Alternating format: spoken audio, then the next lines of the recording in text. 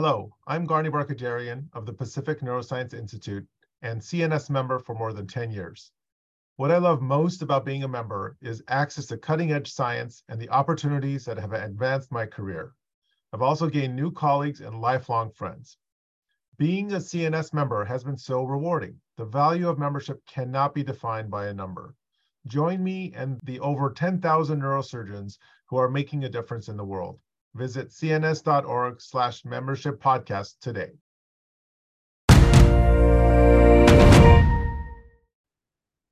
Hi, everyone. This is Dr. Amir Vokshoor. Welcome to the CNS Optimizing Neurosurgical Practice podcast. It's my honor and pleasure to have Dr. Daniel Kelly as our guest for this episode, talking about the neurosurgical mindset. And, I've been in practice about 20 years, and even though Dan and I are not partners per se, I've often looked at him and used him as a role model, and he's been an inspiration in what we can do in neurosurgery as far as both growing a great group practice, as well as like the right mindset. And I'm going to use this word multiple times during this podcast, almost like an emotional cadence of being a leader and being a neurosurgeon and being very active in the surgical theater, but also having like a sense of balance as we form relationships with colleagues and our entire neurosurgical team, as well as patients. As well as sort of he's been a little bit of an example of work-life balance that I want him to comment on, and we'll get deeper into that. But, I think Dr. Kelly needs no introduction, but I do want him to go into details about how he got here and what his practice entails currently. So Dan, please take it away. Give us an introduction of your practice. Okay.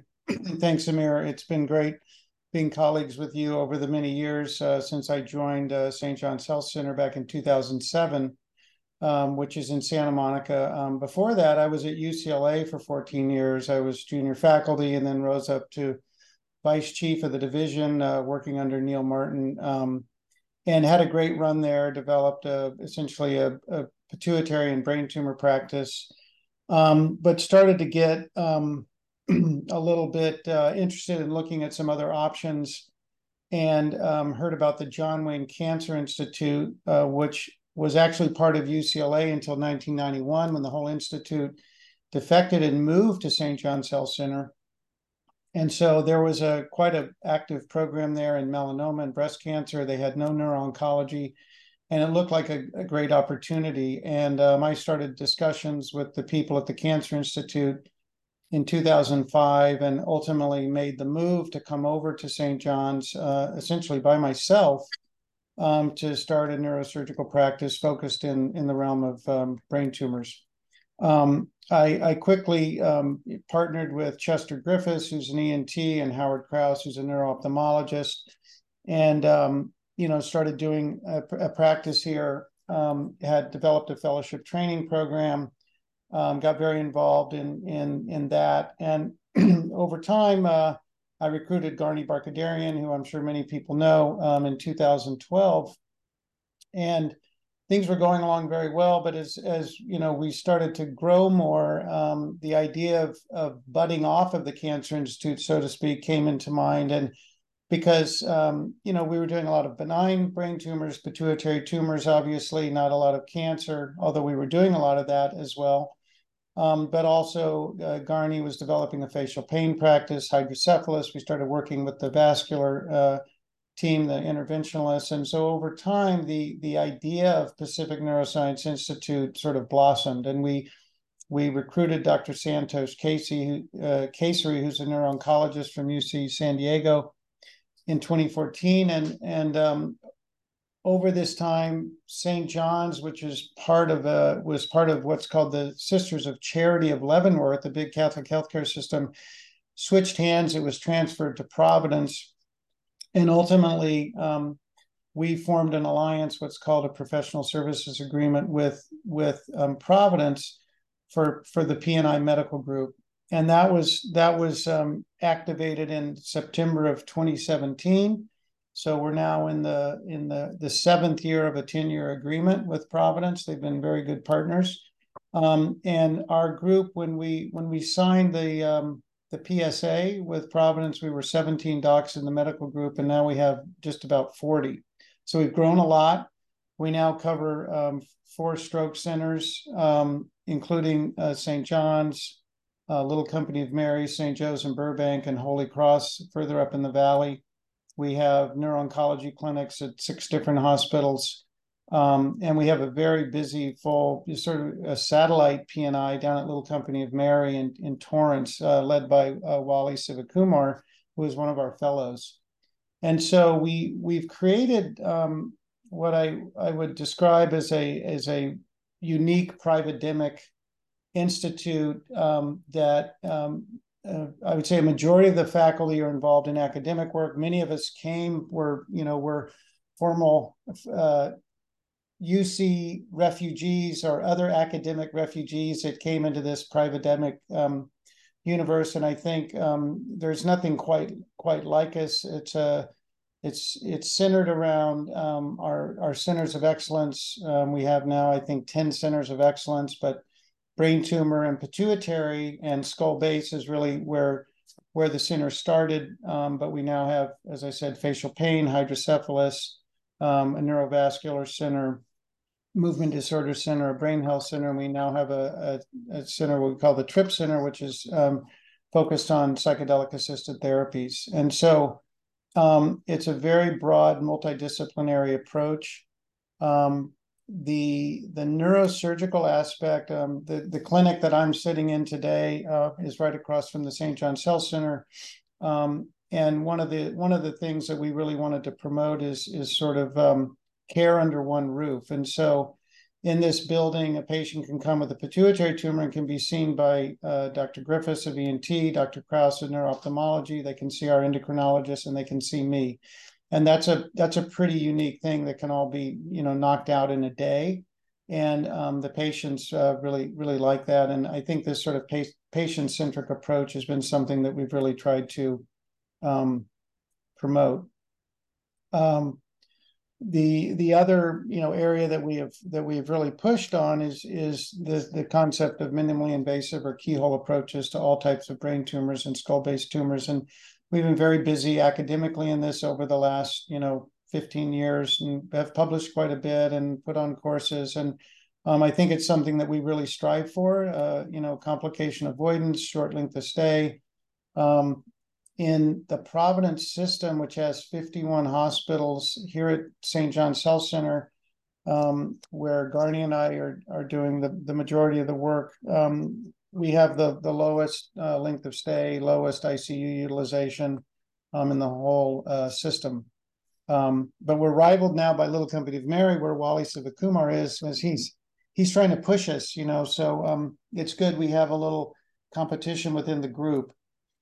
So that's a broad overview. I would say that I'm blessed with really great partners, both in the medical group, but also I would say with Providence has been a very good partnership with us as well.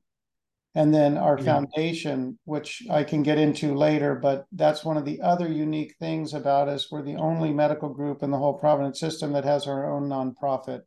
And that has been hugely helpful with our partnership with Providence, with the St. John's Health Center Foundation, who have helped fund a lot of the academic work and training work that we do. That's incredible. I really could, we could literally have a conversation about every one of the topics you just mentioned. And one of my favorite things about you is addressing this concept of brain health within a center that has neurosurgery available, which was very, very rare when I was training. Neurosurgeons just didn't want to deal with psychedelic assisted therapy. They thought it had nothing to do with neurosurgery. And in fact, when you think about how important brain health is, even perioperatively, I think that just goes to really emphasize your vision of integration, and that's really, really commendable.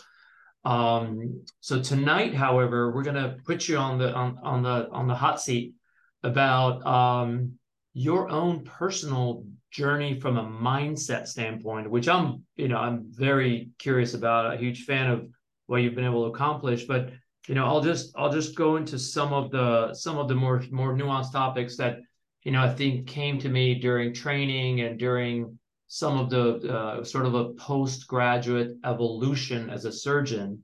And the biggest thing that comes in is, we train to have this level of grace under pressure at all times when an aneurysm blows in our face.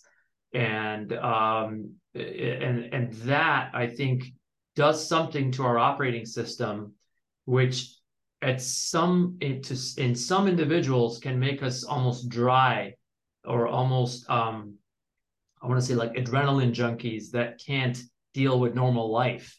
But you seem to have overcome that despite the stressful and challenging situations in the operating room. You kind of leave it there and come to have everyday life as a normal human being, and not as this, the classic label of a neurosurgeon. And I just want you to comment on that, about your, what you do to gain emotional balance in and out of the operating room.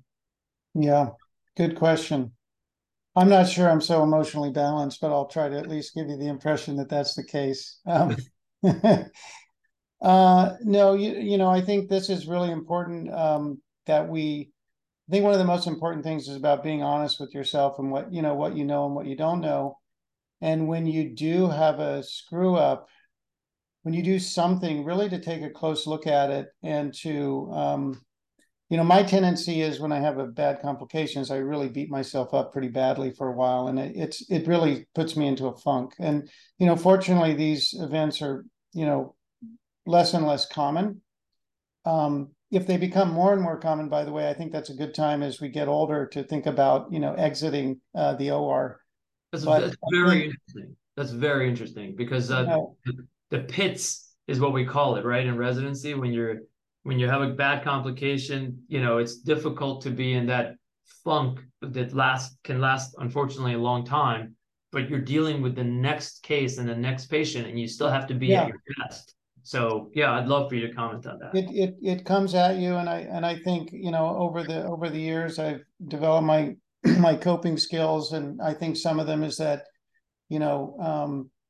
that you have to acknowledge that you're going to have them. You have to learn from each one. I think being honest with the patients is critical. You need to discuss your complications with your colleagues, and you need to figure out how it shouldn't happen again. In the heat of the moment, obviously trying to remain calm, that's a hard thing to do, arguably, and some people do it better than others. It's not one of my strongest suits, I would say, but I think that we get through them. I think being present, situational awareness in the OR.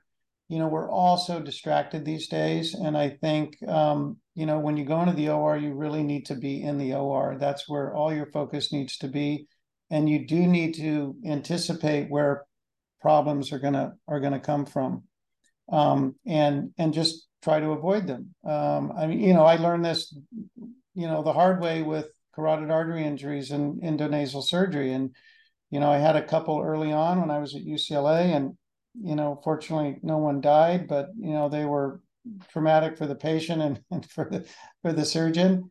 And we started using the Doppler on every case, and I don't leave home without it now. I mean, we use it on every case, and we use it in our transcranial cases as well, and our injury rate has gone way down, and I think that's probably saved a lot of lives and avoided a lot of strokes over the years, and fortunately I think that practice has circulated out into the community as well, and so there's things that we can do and that we learn.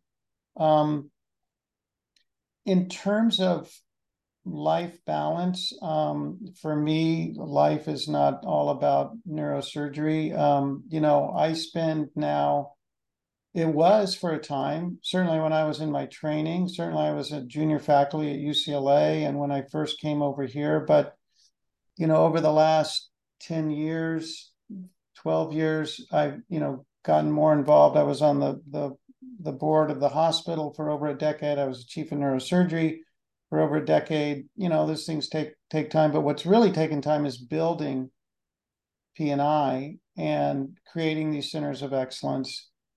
And so I have a lot of sort of administrative things to do as well.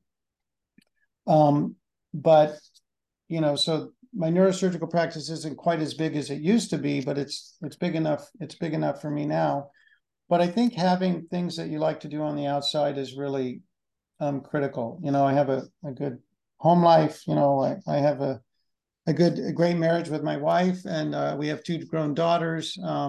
I exercise regularly. I do a lot of exercise. I have a regular meditation practice.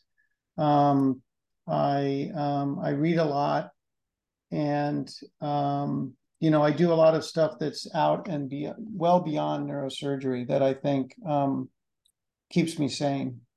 That's great, Dan. You hit a lot of really important nuggets there. And again, we could spend a lot of time on each one of them. But another really good hot seat question is traditionally, we were trained not to lose objectivity. And so our emotional connection to the patient was always through a little bit of a veil or a little bit of a wall. There was always a distance because you had to be very, very scientific about giving them information about percentages and, how many months their loved one may have to live.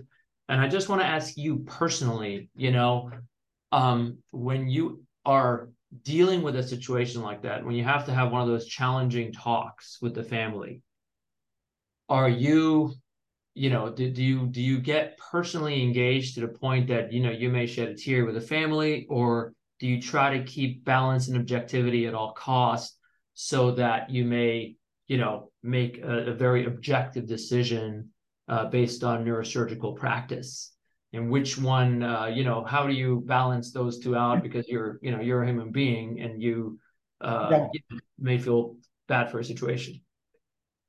Well, I think if you become too objective and you lose sight of the fact that you're dealing with a human being who has a family and aspirations and desires, if you become too hardcore in that approach, sort of dehumanizing, I think you kind of lose the point of the whole thing, frankly.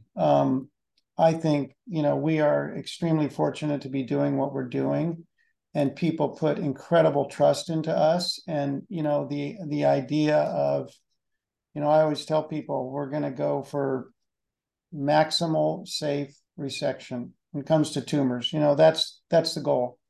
We're going to get as much out as we can, and we're going to try our best not to hurt you. So you can go on with your life. You can get on to adjuvant therapy if you need it, or that's it, one and done. I always try to say, how would I feel if this were my family member? How would you want to be talked to if this were your family member? And that's always a good sort of reference point. There's some cases certainly that get you more emotionally charged. We had the experience over the last few months of operating on 2 young women, both in their 20s, really nice, smart women who had low-grade gliomas. One basically a retrochiasmal hypothalamic glioma, another one with a large intraventricular tumor. Both of them turned out to be pilocytic astrocytomas, which was fantastic, but unusual that they clustered together, and very much around the age of my daughters, so who are in their 20s as well. And so that was pretty interesting. And I connected very much with the dads and the moms because they're just freaking out, and they were in the first couple visits, they were was just very hard for them, and you could just see them going through it. And you got to be there, I think, for that. You got to absorb some of that, else I think you really kind of,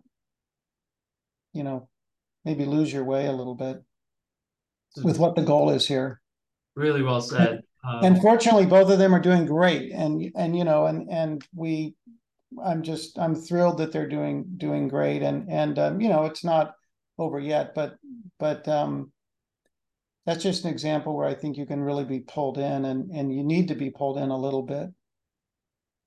I think that's a great sort of like compass or North Star to strive for, that the balance that you're just describing, and really describes you as a type of neurosurgeon you've become. Another kind of personal question. So, I consider everything we do is ultimately an operating system that we are training, which is our own nervous system. Do you have, like meditation you mentioned, do you have an energy management strategy? Anything you do around the time of a very challenging surgery with your own energy, as far as, I feel like we're doing that automatically anyway. Yeah. But do you have a practice that manages your physical, emotional, and psychological mindset around a challenging case? So what I do is in the mornings, before surgery, my routine every morning is to get up and stretch and do some light weights, and then I do my meditation practice. And before I do that, I have a little bit of coffee in between the stretching and the weights and the meditation. And then I don't eat. I never eat before operating. I don't eat till lunch or whenever I'm done with the first case. I just do much better on an empty stomach, and I do a lot of intermittent fasting. So if I eat dinner 7 at night, and then the next day I won't eat till noon or 1 or 2, and for me that works really well. And I'm the most clear-headed. There's nothing that slows me down more than a full stomach, I would say. So I think that's how I maintain my energy. Now, a really long case or late in the day, do I get something? I get refueled with some real food, but not too much. I like that. The mental clarity of fasting is pretty amazing. I'm very surprised by it. It's great. Yeah. 2 more questions. One very kind of everyday. Do you have any advice for younger neurosurgeons who are having a tough time? Healthcare is under incredible pressures. The sector is contracting. And I think neurosurgery is a stressful job at its baseline, but now we're dealing with more and more administrative things, and things that are not necessarily taught to doctors early on, like the business of creating PNI, which you probably learned on the spot because you didn't have a medical school course about it. Any advice to someone who's having a tough time in early career, as far as to prevent burnout and commit? Yeah. That's a great question. I can tell you with a great degree of certainty that when I when I left UCLA, I did not know exactly what I was going to create. I did not know where this was going to go. I did not know much about contracts. I didn't know anything. And so it was definitely, learning on the job, beyond, continuing to learn how to do neurosurgery properly. We never stopped learning that. We never stopped learning from our mistakes. I love that. I guess I would say that, when you're coming out of practice, be patient with yourself and really try to understand what you like doing. Try to create a practice that you enjoy doing those cases and taking care of those patients. I think that's really important, and surround yourself with good colleagues. There's nothing worse than, partners that are challenging. And I don't have any. I mean, we've had a few people, but it's very few and nothing, terrible. But I think choosing your partners really carefully is critical, and you want to be of a similar mindset, and I think that really goes a long ways. And and try to have a good family life as well. I mean, it's easier said than done, and things happen with people, but I think that sort of those ingredients are really key, to surround yourself with a supportive family and colleagues, and be patient with yourself and learn. Keep your eyes open and look for the appropriate opportunities that suit your skill set and your likes and your desires. I can vouch for you there. I love doing what I do, which is microscopic, minimally invasive spine surgery. But when I come to your room sometimes just to, take a look at a challenging skull-based case, or, just enjoy the beautiful 3D visualization that you guys have in pituitary tumors, it really shows that you enjoy what you're doing from minute to minute, and you're fully committed. So it's a wonderful thing to see, and it is an absolute privilege to do what we do. And I feel that way every day, just decompressing at any nerve or any part of the spinal cord, et cetera. Yeah. But one final question, which is really gets to what you created, and this is something more maybe for a different type of podcast, but do you have any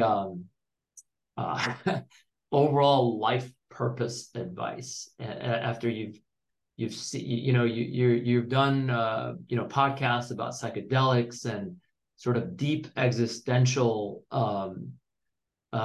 journeys that you've been on yourself, and I've always kind of picked your brain about what is this what is the next level of evolution that the human mind can go through. And I always think our nervous system is not being used to its ultimate potential, and whether we're in some kind of a simulation or whatever, I'm always saying we have bigger firepower than we have used so far. And I wanted to just pick your brain a little bit on that, mostly because I don't get time to see you enough, and this was a great opportunity. Maybe we can close out on something deep in that realm.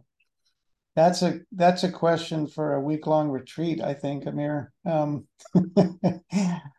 I will say that interestingly, when my pathway to neurosurgery was really a pathway from being interested in human evolution in college and evolution of intelligence, and then I got interested in the neurosciences, and I couldn't see myself being in neurology because I wanted to be hands-on, and I like sort of the athletic challenge and the beauty of the anatomy of neurosurgery. But I will say that part of the reason we created Brain Health was because I just think there's so much more going on, and the this psychedelic renaissance going on is another thing that has just pulled me back in and takes me back, frankly, to some of my youth, my college days, and it's like returning back to something there where I knew there was core realities or potential insights into consciousness and the universe and those things. And it's getting way out there, but that kind of thing really excites me, and so as time goes on, as I get older, I'm going to be 65 in less than a year.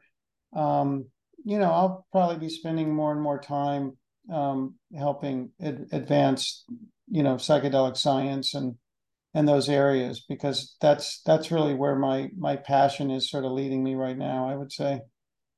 That's wonderful, Dan, and we're very similar that way as well. So I look forward to seeing you continue to trailblaze in that realm as well, and look forward to joining your team and your cause that way. Thank you very much. That's all the time we have for today, although we really could go on for a long time with Dr. Kelly. I'd like to take a couple of takeaway messages that Dr. Kelly mentioned here. Is his patient-centric approach, his empathy as a neurosurgeon, his personal energy management strategy, which I think is great to prevent burnout, and his evolution as a neurosurgeon, but also as a human being.